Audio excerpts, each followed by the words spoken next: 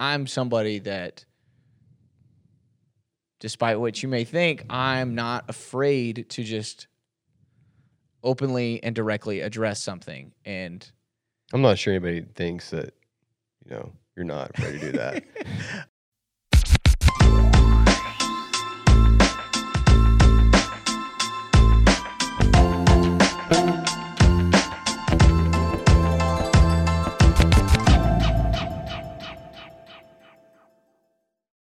how you feel about the transfer portal? College or high school? Start at college.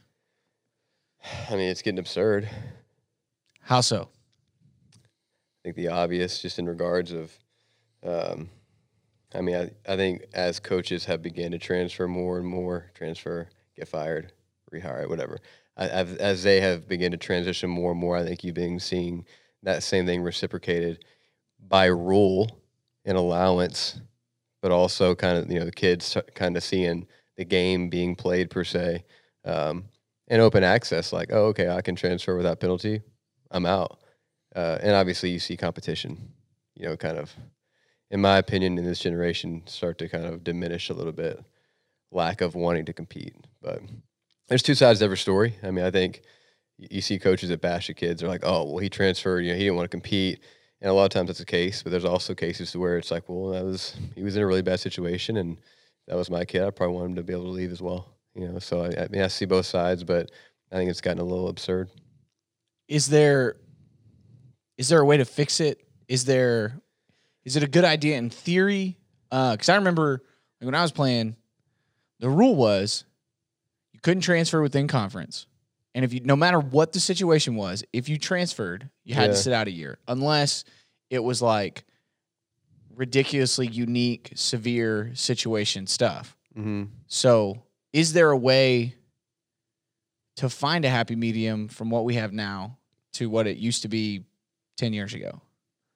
I mean, I think the biggest thing, maybe you don't agree, but it's the whole, coach leaves, then you all can leave, without penalty. I'm not saying that's a bad thing, but I think that's really increased a lot of these transfers, because it's kind of a domino effect. Like, even if it is with intention, like it's a domino that's fallen, whether it's a domino the guy added that causes a fall or one that left that causes a fall, but it is a domino effect. Would you agree? Yeah, I think that I think it's a nuanced situation. There's a couple things that I've read that or heard people say at clinics and things that I think to a certain extent are accurate descriptions of the situation as a whole. I mean, we talked about last week, we should never speak in absolutes. So you never want to say that the transfer rule or the transfer portal has caused all of these issues or is a problem across the board. You never want to say that. But I heard a coach describe it as direct correlation to a microwave society. Everybody's afraid to smoke something or to cook ribs all night. They don't want a 12-hour process. They want a 3-minute process. That's a good metaphor. They want immediate results. And there's obviously some validity to that statement. You can see it just from social media standpoint, recognition standpoint. Totally get that. But I think that the NCAA, this is an issue that they took a Band-Aid approach to a problem that needed surgery. You can't go in and make one or two quick adjustments to solve the problem. Mm-hmm. And I think that's where we're at right now. I saw something, I think it was a week and a half or 2 weeks ago. There's still over 5,000 players in the transfer portal. Jeez, man. And how many of those are freshmen or sophomores? I saw a kid who, he's out of Texas, out of DFW, was a freak in high school, just put up ridiculous numbers, went to a couple camps, put up crazy numbers, and ends up at one of the best programs in the nation. And he transfers in conference after his freshman year. Because he didn't get his playing time or what? I don't know. I don't know what the reason was, but I know he transfers within the SEC his first year, and then he transfers to a group of 5 after his second year. Yeah. Yeah. I mean, how do we know Well, I mean, I know we don't know the intertwinings and the details of the situation, right. but where do you draw the line? I mean, you'd like to be able to say, okay, we added these rules. Okay, if we added 4, let's take 2 back. Maybe that'll help. I do think, because I've heard kids now more and more, even just the last 2 years, like in talking to them, hey, where do you want to go to school? I think I want to go to this school. Okay, why? Never really had a clear answer. But my point is like throughout that conversation, they were very quick to be like, and if I don't like it, I'll transfer. 100%. And like, it wasn't like that even 5 years ago. You know what I mean? And so I think that's a problem. And like I said before, I think there's 2 sides to every story, because where a lot of the kids, even the kids' parents, start to see as like, oh, well, this coach is going to leave. Like this coach went and took $2 more million to, for another job. So why can't my kid leave? I'm like, well, I mean, would you not leave for another $2 million as well? Like, I mean, it's different, but they use that, in my opinion, a lot of times, and there's validity to some of that, but I think they use that a lot of times as a scapegoat. Well, if he can leave, then we should be able to leave as well, whenever we want. And it's like, I think that, the whole old adage of like, no, stay and compete. And even if you're a Nick Florence and, sometimes it doesn't work out or sometimes it does in his case. But like, I think that we've slowly stopped teaching that, because we're not kind of allowed to anymore, because it's so easy for the kids to be like, oh, I don't really like it. I haven't really checked the place out yet. Haven't done my due diligence. Kind of like the vibe a little bit on my visit. Even though I was on Instagram the whole time taking pictures. And if I get there, I don't like it, I'm just going to transfer. I had no idea that there was 8 kids that were only within a year or 2 of me eligibility-wise in the same position meeting. So I didn't realize I was going to be 9th on the depth chart. But I do now, but I'm on campus, so I'll just transfer. Yeah. I mean, obviously it's a bad deal. But I think a lot of that, it's easy to be like, well, the kid didn't do his due diligence, and there's a lot of validity to that. But I also saw something the other day that major programs will offer up to 200 scholarships for a specific class, and they can only bring in 25. Well, yeah, I think that's where, that's where it's that's the other side of the story there. It's like, I respect those schools that are still trying hard to be like, well, we don't offer that easy. Because, half of me is like, man, I respect that. I appreciate you. The other half of me is like, dang, man, I feel bad for you because you're losing out on all these other offers. You're going to get burnt because you're trying to be morally correct. Yeah, because the most important thing at this point is who wins and who gets fastest to Twitter. Who can offer that kid the fastest on Twitter? And if you do that, unfortunately, these kids, the way that these generations are starting to become programmed, I mean, that is their personality. They express more there. They feel more. They feel happier when they receive stuff via social media than in real life. It's validation. Absolutely. I mean, it's they get almost euphoria more experiencing it from social media and alike, as opposed to, hey, congratulations, which is so scary now. It's so scary, and it's one of those things too. It's like, I think we need to work on that, but it's also like, you can't be the old coach and be like, well, back in my day, wasn't like that, because it also is adapt or die. So we've got to find that happy medium there, but there's got to be a fix to it. It's only going to get worse. And I think this is the thing that the players, even at the collegiate level, the players, the recruits, they have more power than they know. Yeah. Just like, the NFLPA was going through. It took up until probably 2010, 2011 for the players to really come to an understanding of how much power they had as a collective fist and not single fingers as individuals, right? And there is a little bit of a trickle-down effect, I think, to the college level, because they have certain expectations or bargaining chips that they could go to the table with. Obviously, you're not going to put together a players' union for college athletes, right? But you can approach certain aspects of the NCAA from a conversational standpoint. What's the 2 things that are kind of continuous hot topics right now when it comes to NCAA recruiting college athletics? Transfer and money. Yep. Players want more money, and they want the freedom to transfer. The NCAA doesn't want to give either. Right. Pick one. Right. You want to go wherever you want to go? Cool. You don't get any name and likeness because there's no guarantee that you're ever going to actually play for that school. You claim all that name and likeness from the time you sign through your redshirt year because you were a 5-star recruit, you were one of the leaders of the top recruiting class in the nation, and then you never suit up, you don't get any of that money. Yeah. So pick. Do you want the ability to transfer or do you want to get paid? And if I'm the NCAA, approach it that way. Put together a coalition of recent former players and current All-Americans, Dean's List, whatever. Put together a board and have a conversation. What do you want to be able to do? You want to get paid? That's what's going to help your family change, your circumstances as a collective unit. Okay, well, wherever you go, you're there a minimum of 3 years. Yeah.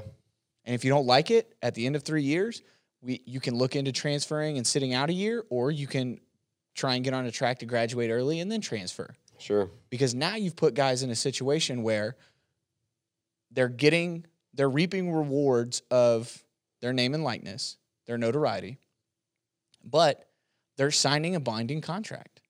Yeah. Still not getting that money until post-graduation or going to the NFL. Right. Yeah. I would agree with that because I would think if they were able to get that money immediately, I mean, obviously legally you can't right now, but if they were to make a rule where you could, I mean, less than half would be able to actually deal with that money the right way. Oh, for sure. It'd be stupid. And the name and likeness thing, that's a whole nother Pandora's box that we don't really need to open. But I think I think that there's opportunity. Yeah. If everybody wants to talk about how collegiate coaches approach this as a business, well, it's their job. And you can't blame coaches for how much they make. You can only blame the market. You want to be mad at somebody for how much Jimbo Fisher makes or Nick Saban makes or his defensive ends coach makes, get mad at the fans. Sure. Because they're the ones that are paying that much for those tickets. They're the ones that are causing those tickets to be so expensive. They're the ones putting 110,000 people in Bryant-Denny Stadium. Yeah. All of that. That's whose fault it is. And once the market makes a shift, then the profit margins will adjust accordingly. But you can't get mad at the coaches for approaching it from a business standpoint if you're just going to refuse to do it. Right. Well, I mean, this is, super, super deep.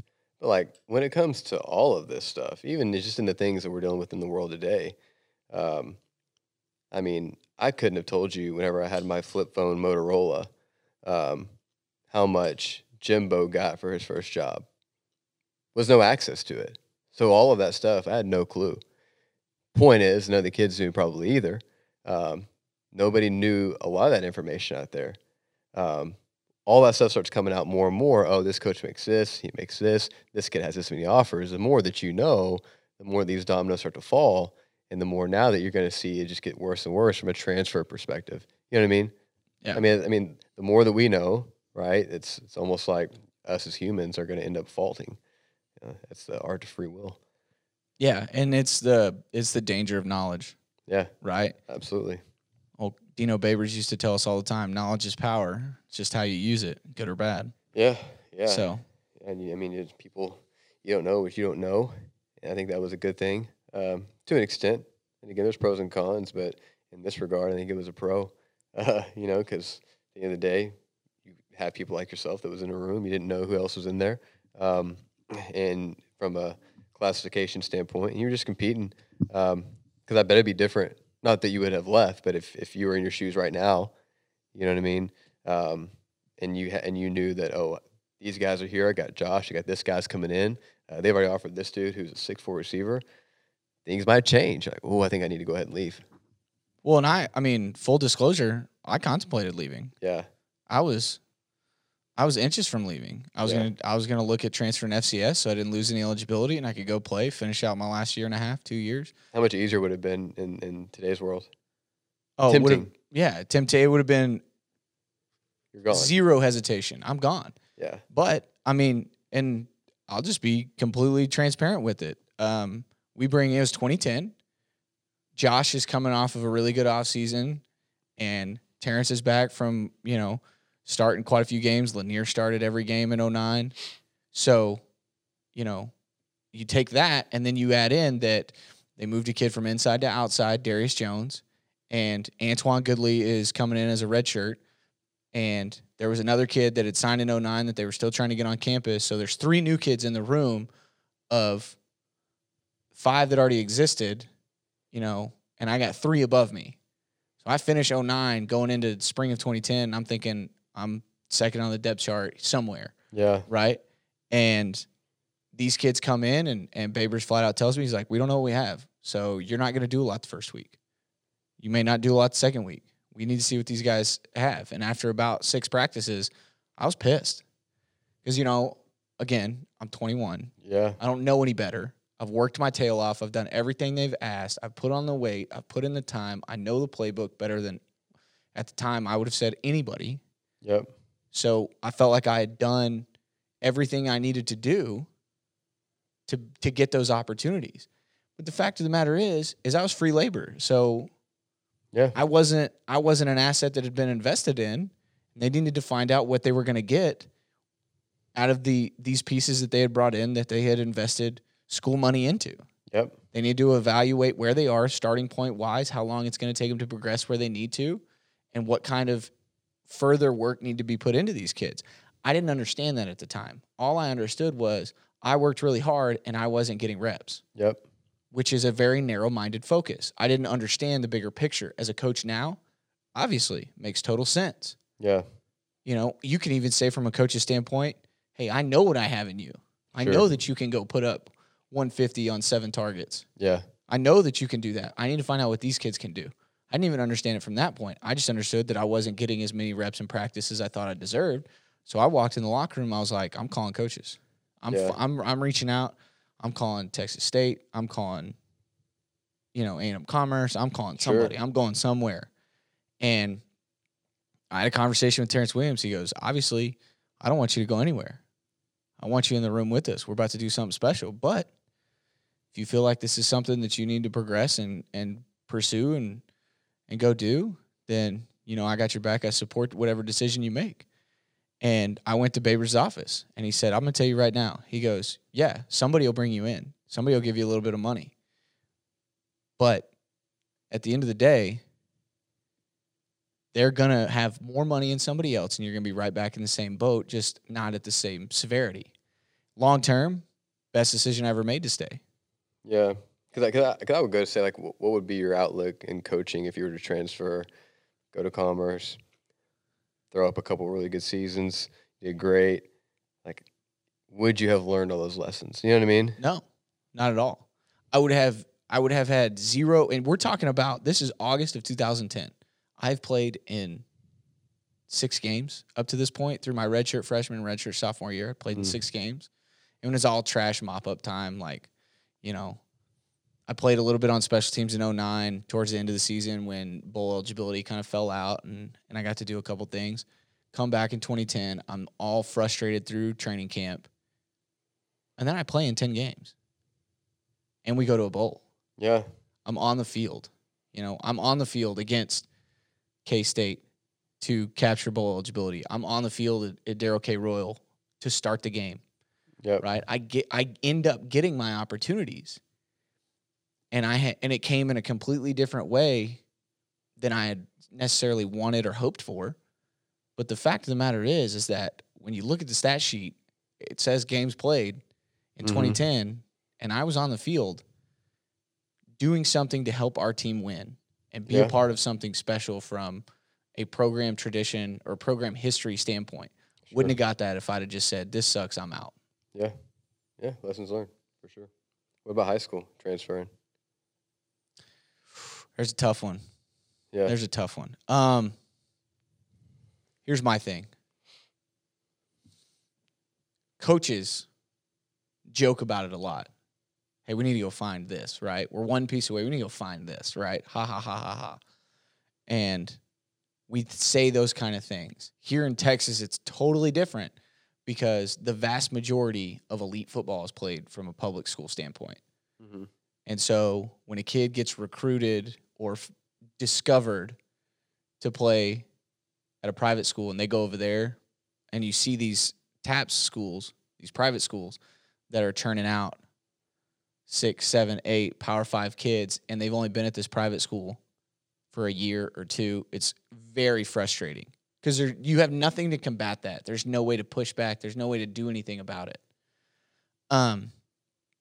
And with those programs, the worst is when you look at, like, you see their sub-varsities play, and then you see their varsity play, and just the demographics and the maturation of those teams are completely different. Well, yeah. And it makes it really tough. But if you really want to pour salt on the wound, it's finding out that public school coaches are doing it. Yeah. Because this is supposed to be, with our association, with the expectations of the state, this is supposed to be, yes, we're hyper competitive, we work really hard, we want to win, but it's supposed to be somewhat of a fraternity of coaches. Yeah. And when guys do stuff like that, man, it just, when you know it's not like, hey, my dad got a job outside of Houston, so we're moving 4 hours away. Right. Completely different situation. Classic answer too. Right? Like, but if there's a large move, if there's a large amount of distance, it's hard for me as a coach to be like, no, I don't believe you. That's crap. Yeah. When it's 12 to 18 miles, tough sell. Absolutely. Tough sell. Yeah. Well, especially when the parent is like the one that's, yeah, we got to move.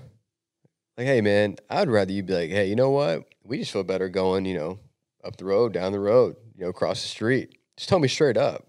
But don't, as a 40-year-old man, lie to me. Like, I ain't gonna tell on you. But just be straight up. And that's what, then you get a lot of this pushback of, well, the head coach has to sign off on it, so why don't you just say that they're transferring athletic? Yeah. In a vacuum perfect world, yes, you can do that. Then you open up a lot of can of worms. Yeah. And it can create more distractions and more problems for the kids that are here, that are staying, that are a part of something. Right. Because of community pushback from other groups or media coverage, et cetera, et cetera. Was a kid from the receiver that went to A&M. The backflip kid from Damon Demas? Yeah. Yeah. Like, they said that at his appeal hearing for his transfer, there were like 30 media outlets. Yeah. That's a big deal. I mean, he's one of the top recruits in the nation. Right. And so, and obviously that's a very, exaggerated example, and your everyday kids may not necessarily garner that media coverage, but each program on each side of that fence, the ones that lost him and the ones that are trying to get him eligible, that's a distraction. Yep. Because a coach from each is probably having to go. A coach from each is probably having to field questions about it, and they're in the middle of camp trying to get ready for a week 1 football game. Yep. So the PAPF and, blocking a transfer, it's a lot harder than just checking that box. Well, yeah, because you're left. I've been in that situation before where we've gained the kid, and then we've lost the kid. And in both of those situations, you're kind of left as a coach with the depth chart. All right, so for the next 2 weeks, do I need to rep this kid or do I need to not rep the kid? Like, that's what makes it tough, in my opinion. It's, aside from, the team and whatnot, but just from a business perspective, that's what's tough. Like, all right, so going through spring ball, do we need to, do I need to make this kid first string, or do I need to go ahead and put him at second because, or actually third, because we have another first string and then the second string, and then if he does play, then we can bump to first string. It's tough. Yeah, you got no idea, from an efficiency standpoint, how to divvy out that practice time. And then from like a smaller school perspective too, knowing that like he's probably a crossover kid. So it's only affecting it like if he's a receiver, it's like receiver and DB. So you're probably affecting like 4 kids minimum. 100%. Yeah. And that's where the frustration comes from, is that, and like you said, don't lie to me. This isn't something like everybody gave Jimbo Fisher a hard time when he left Florida State because, they were talking about how like it was like close to midnight. He's like getting in his car and heading out of Tallahassee and, sneaking out the back door. Like, if that's even on your heart at all, get out in front of it.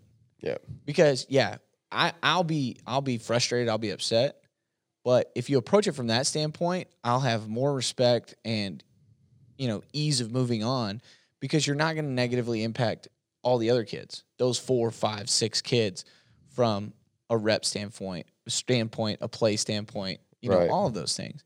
But and you get it over with. You don't have Adam Schefter, throwing out rumors or whatever it may be, and so you don't have little media outlets that are, this might be happening in the next 24 hours. Just come out and be done with it. Boom, let the media do what they're supposed to do, talk about it for that day, and then move on.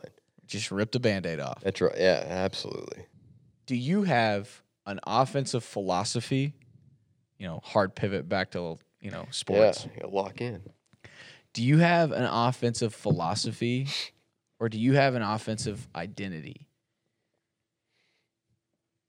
Both. Elaborate. Thank you for the one-word answer. Please tell me more.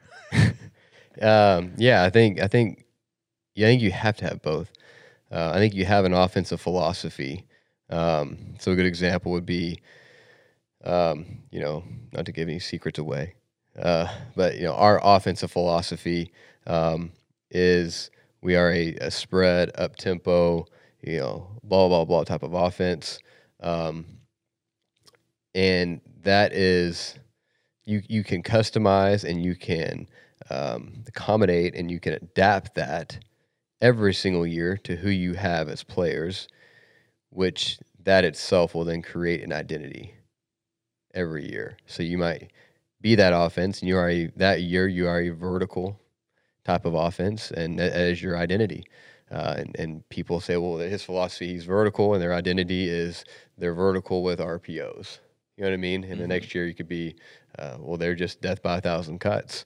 And they rarely take shots. When they do, it's off of run action, and it's 60-yard bombs, and that's their identity. So I think you have to have both. Okay. Do they change? You said your identity changed. Does your philosophy change? Has it changed since you've been calling plays? Every year. How so?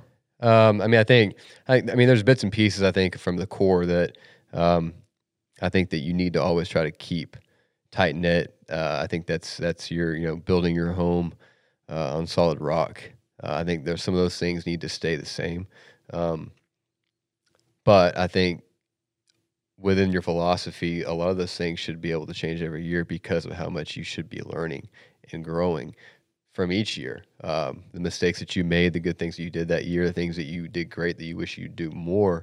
I think you learn more each year, and I think that would naturally, the best way I would say, I don't think your crust will ever change, but I think the way that you can make the whipped cream and the sauce and the toppings on it, I think all that can be tweaked every single year and be a little bit different. But if your crust, I think that has to stay the same because that's who you are and that's what you know. Did you just make a dessert metaphor about offensive football? Dude, I haven't had lunch. I'm so hungry. Yeah, I think for me, I try and make sure that I understand who our team is. Yep. And then let both the philosophy and identity reflect that. Mm. And that's where growth comes from the beginning of a season to the end of a season. The really good teams are the ones that understand who their team is personality-wise right now. Correct. Because their scheme, their approach, their aggressiveness, whatever, in-game is going to be a direct reflection of that from week one. Mm-hmm. And the teams that have the most growth are usually the ones who either mislabeled the personality of their team or misunderstood it and figured it out along the way. And that was us last year. Yeah. I thought we were going to be this. We ended up being this. And the kids stayed committed while we figured out that identity, while we adjusted that philosophy. And that was where our success came from. So I agree. I think it's your philosophy has to be core comfort for the play caller, and the personality has to be, or the identity has to be, a partnership with who the team is. Right. And because you could take a philosophy and you could call it a certain way, you could tweak it a certain way to make it fit the identity. Yep. But you can't do the other. You can't. You can't change your identity to fit your philosophy because your identity is rooted in who your kids are. Yeah, absolutely. I mean, I think the sweet spot as offensive coordinator, you should strive for is that you have that offense that has the ability to do all those things with whatever team you've got.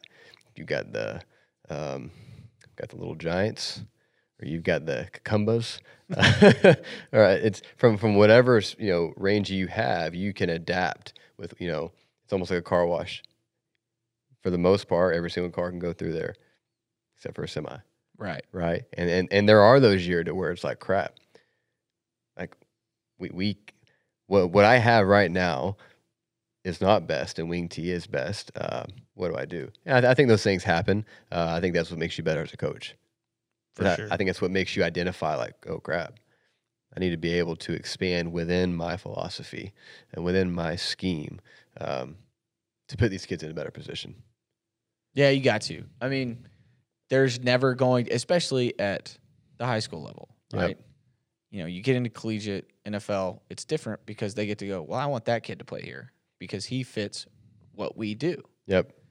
But you don't get that luxury here unless you do go find those kids, however that may be, whether it's within the realms of your governing body or, if you happen to know the right people. But that's a song and story for another day. Logan or Floyd?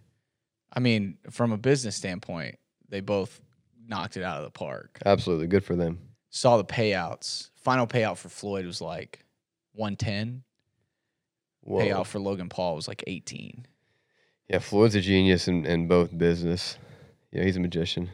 And, the obvious answer is Floyd Mayweather won the fight if it was a boxing match. But Logan Paul won the day because he didn't end up on his back. Well, yeah. And if you watch the fight too, it's one of those things like Floyd was just like, you could tell, like, hey, I got my money. I'm just gonna mess with you a little bit. He was just toying with like, him. I'm just gonna make you look stupid. Yeah. Like, I'm not gonna be tired at all. I'm gonna barely be sweating. Logan's out there looking like Ivan Drago, just drenched in sweat, wide base, just sweating, trying to stretch the lats out and get the old breath in the corner of the ring. And Floyd just like walking back to the corner and, just kind of sits down. He's, okay, here we go. I'm next. Just up. having a conversation. Oh, yeah. What a genius. And he is so fast, too. That's what people don't realize. Yeah, he fought, like, they said that was the heaviest he's ever fought, and it was like 159. Wow. Heaviest. Sick. Yeah. But, like, he's so hard to touch.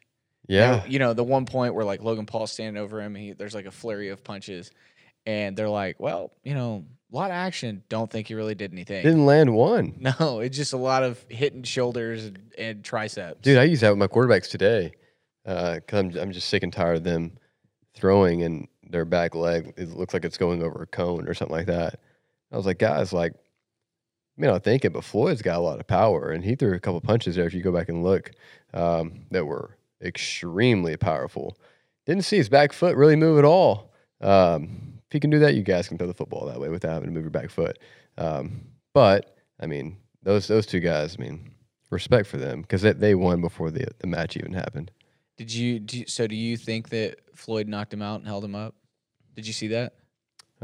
There's a big thing on Twitter that at one point, I don't know what round it was, but Floyd catches him pretty hard. And was it with the left? It was coming up on a little uppercut. Okay. And he Logan leaned on him a lot, tied him up a lot, and it was one of those where it was right at the end of a round, and when you slow it down or you break it down into still shots, it looks like homeboy's out like a light, and Floyd catches him like, come on, son, we got a little bit more of a show to put on. Are you serious? Yeah. So, and I don't know. You can interpret still shots and stuff like that any way you want, but yeah, you can. Right. And, but I do think, by the end of the fight, one of Logan's eyes was a little swollen. His face was he'd taken a couple shots that did not feel good. But, Logan Paul had, he's had a pretty tarnished reputation for a while just because of how brash and over the top he was. And his brother. Right, yeah. It's not even talking. But I even told some of my friends, I was like, you know what? I kind of respect this revamped Logan Paul, because he even talked about how, like, professionally had rolled over into personal, and he didn't feel good about himself anymore. And, this whole boxing thing kind of trend that he's got on, he said, I found something I really love to do, and it's fun, and it's made me feel better about myself. And he even said, like, immediate post-fight in the ring, he was like, I don't like being a dick. He said, this is one of the greatest boxer of all time. Like, I'm honestly just happy to be here. Did you pay for the fight? I did. Dude, I was over there on Twitter constantly typing in, like, right, like Floyd and Logan. And I had everything from the Chinese broadcasters to English. And I was over there, it'd cut off and it'd be like, no! And I had to, like, quickly then type it back in and find somebody else. And I had to buy it because, Chad fought, Ocho fought. Yeah, but I heard Showtime was kind of just so I did it through FanMio. But the feed was fine. You did it through what? I don't know. It was called FanMio. I just paid my $50 and it worked. It was a Showtime feed. Interesting. But I had to go watch Ocho, even though he got his bell rung and knocked the mat. But still, it's impressive just to go do that stuff. Yeah, absolutely. I'm not trying to get in a ring where somebody's trying to knock my head off, especially at this point. And Ocho's like 10 years older than me. Right. So. Yeah, 44? 44 or 45, somewhere in there. Yeah. And Floyd, 44? He's 44. Wild. Whoa. Yeah, he looked good still. Yeah. They say, who knows how true it is, but he always said that he never watched tape either. Oh, really? On his opponents. He never did all of his scouting was done in the first 2 rounds. Dude, so he's like Wheezy F. Yeah. Just doesn't write anything down. No notes, straight from the dome. I'm just going to go figure out what I need to figure out, learn who you are as a fighter in the first 6 minutes, and then, I'll make you pay for it. If that's the truth, whoa.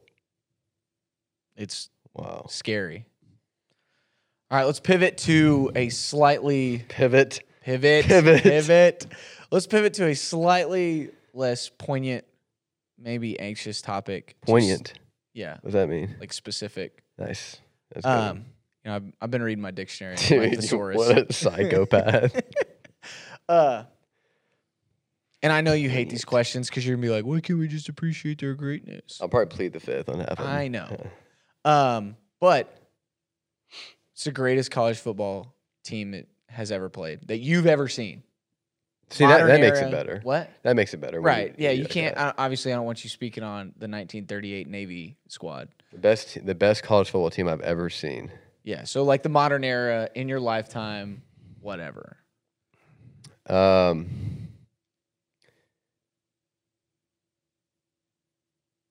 Dude, that 2005 USC Texas. Dude, USC was rolling at that time. Is your argument for USC? Oh yeah, USC was rolling, but they lost. I know, I get it. But that team, that was a squad right there, like squad. I want to say them, but it's pretty hard to go against LSU. 2019 LSU. Really? That's dude. Was it 51 points a game? Right. I mean, pretty tough to go against that. Otherwise, you can go to 1995 Nebraska if you want. You can always bank on that. It'd be a great answer. But who was the quarterback for them? It wasn't Scott Frost at the time, was it? No. Yeah. It was the big dude. Because he ran the ball a ton. That's when they had Amon Green, that running back, right? Yeah, I'm just trying to think of who the quarterback. I can't remember. Okay, so who is it? It's 2019 LSU for you. But you're just look. He's such an offensive coordinator. All you talked about is how many points they put up. What did their defense do? How many All-Americans did they have? What did it look like? What was the turnover margin? What was their points per game? National championships. I don't understand what the question is. Because we're trying to compare teams that don't get to play each other. So statistics have to play some sort of variable. Yeah, but I mean, that's no different than. Do you even remember their defense? But no? that is, Joe Burrow just had a cigar and walked in the locker room. So who needs a defense when you have those guys on the field? Okay. 2019 LSU. Not 2000s Miami. Not even part of the conversation. Dude, they would have smashed them. Wow. It's different speed kills. Sorry. Different speed. He just slept on 2000s Miami. Everybody was on that team, right? I know. Yeah. I mean, I counted one time, and because I saw the team picture on Facebook or something. I mean, I don't remember watching them play. What was I? Was I at that time? Probably 6 or 7. 7 years old. I wasn't sitting in front of the TV screen at 7 years old, just like, whoa. Look at the inside zone there. That was incredible. Well, I obviously wasn't calling out inside zone. What a Mike fit right there. That was incredible. But I do remember the names and the plays. Well, yeah. Dude, Andre Johnson, Clinton Port. Dude, they had 4 running backs on that team that played. The question was that you've seen. Huh? The question was that you've seen play. I honestly thought, I didn't mean live. You don't have YouTube? You don't watch guys play? I guess that's a lack of communication then. I mean, maybe you just didn't understand the question. It's okay. Hey, you don't have to have the same taste as me. I'm just telling yours is wrong. To each their own. Why can't we just appreciate both of them? I would have, the major pushback would have come if you'd have said 2005 USC, though, because they lost, and that you can't do that. You can't be the greatest team to ever play, even in an era, and lose a game.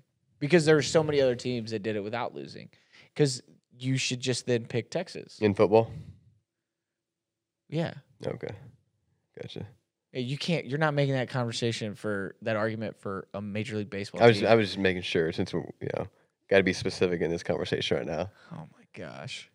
If you're playing anywhere from 80 NBA to 162 games a year MLB, I would hope you're going to lose a game, and that's so okay. You're going but if you're going to play 12 or 13 and you're going to be the greatest, you got to win them all. That's why the 2007 Patriots don't get to be in the conversation. Interesting. So you're going 2000 Miami? I honestly, it's between them and the 05 Texas team. Because again, you had 4 running backs playing the NFL. You had, All-American quarterback. Where I think Miami, from an offensive standpoint, where I think Miami trumps Texas is the receiver core. You can't name Correct. Can't name 3 receivers off that team. Yeah, because who was dishing it to him? Keith Sweat. Nobody. All Vince Young had to do was just run. That's all he had to do. Just run. He threw for like 2,500 yards that year. I get it, but it's not something like Joe Burrow. Totally different, where it's like, well, everybody can name those receivers. Well, yeah, totally they were all drafted in the first round. But apparently they're not any good, right? I didn't say it. Never said they weren't good. Gotcha. But it is also kind of like the conversation on one of the knocks against Tua. It's like, man, the guy just hits all of the spots, and then there's a picture of who he was throwing the ball to. First round. Yeah. Kind of hard not to hit your spots when you're throwing it to 4 All-Americans. Yeah. I mean, I think these conversations are always interesting to have, just because it's like, I mean, you can sit there and say, well, they had speed, and this guy was a 4.4, so the speed wasn't that much different. I think the speed's different. I mean, would you not agree that it's gotten that much more? And we had a whole podcast actually on how much more advanced it's gotten every single year. But one of the main guys that you're making an argument for just ran a 4.5. No, I get that. And you cannot sit here and tell me that Andre Johnson can't run a 4.5. No, I'm peak of his. I just made that career. statement. I just said that I'm not sitting there saying that they didn't have those guys, but the speed of the game, the schematics of it, how much better it's gotten. So you're not talking measurable speed. You're talking game speed, play speed. Absolutely.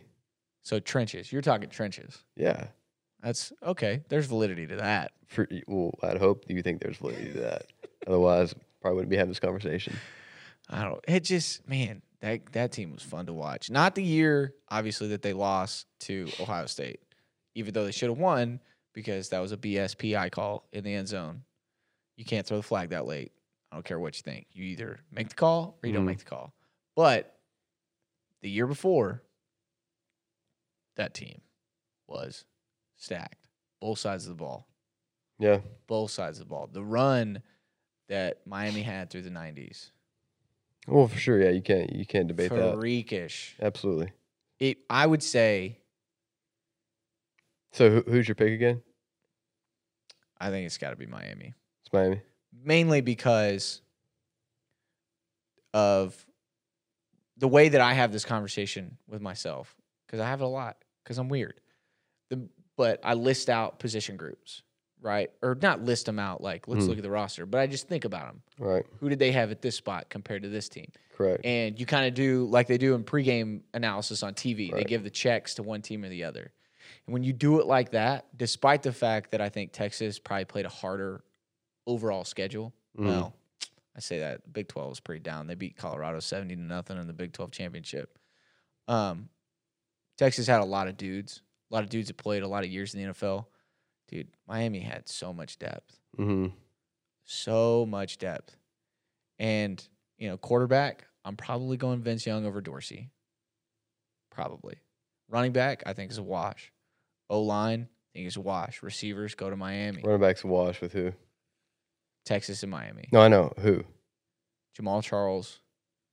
Willis McGahee? Well, I was all the Texas backfield was Jamal Charles, Ogbonnia, Selvin Young, Ramon Taylor, and the big boy from Grapevine that moved to Henry Melton. All 5 of those dudes were on the Texas National Championship team. Portis, Edgerrin James, Frank Gore. Like, I feel like there's one more that I'm missing. But, like, Frank Gore's still in the league. Yeah. Clint Portis blew out every major ligament in his knee and then became a Pro Bowler. Yeah. So. Frank Gore, respect. Yeah. I love those memes of Frank Gore. Like, when they show that, like, Tom Brady playing at 60 years old, Frank Gore playing at 60 years old. Tom Brady has a gray beard. Frank Gore looks exactly the same. Yep. So, but that's just, I don't know. It doesn't surprise me that you went Joe Burrow. You're probably going to say that Joe Brady's like the best offensive coordinator in the game right now, too. Who else threw up like 50-something points a game? Mac Jones in Alabama this year. No, I know, but like, way before that. Baylor. Right, like in the 2000s, and what was Miami's average? Because I really don't know what they were. Well, they were more pro style, but they were. Correct. I think it was like high 30s. Gotcha. And they also gave up exponentially less points. Game was a little different, obviously. Correct. But freaks. Yeah, they have freaks, no doubt. All those teams. I mean, I think anytime you mention a team like that, you're gonna have freaks. They wouldn't be in the conversation.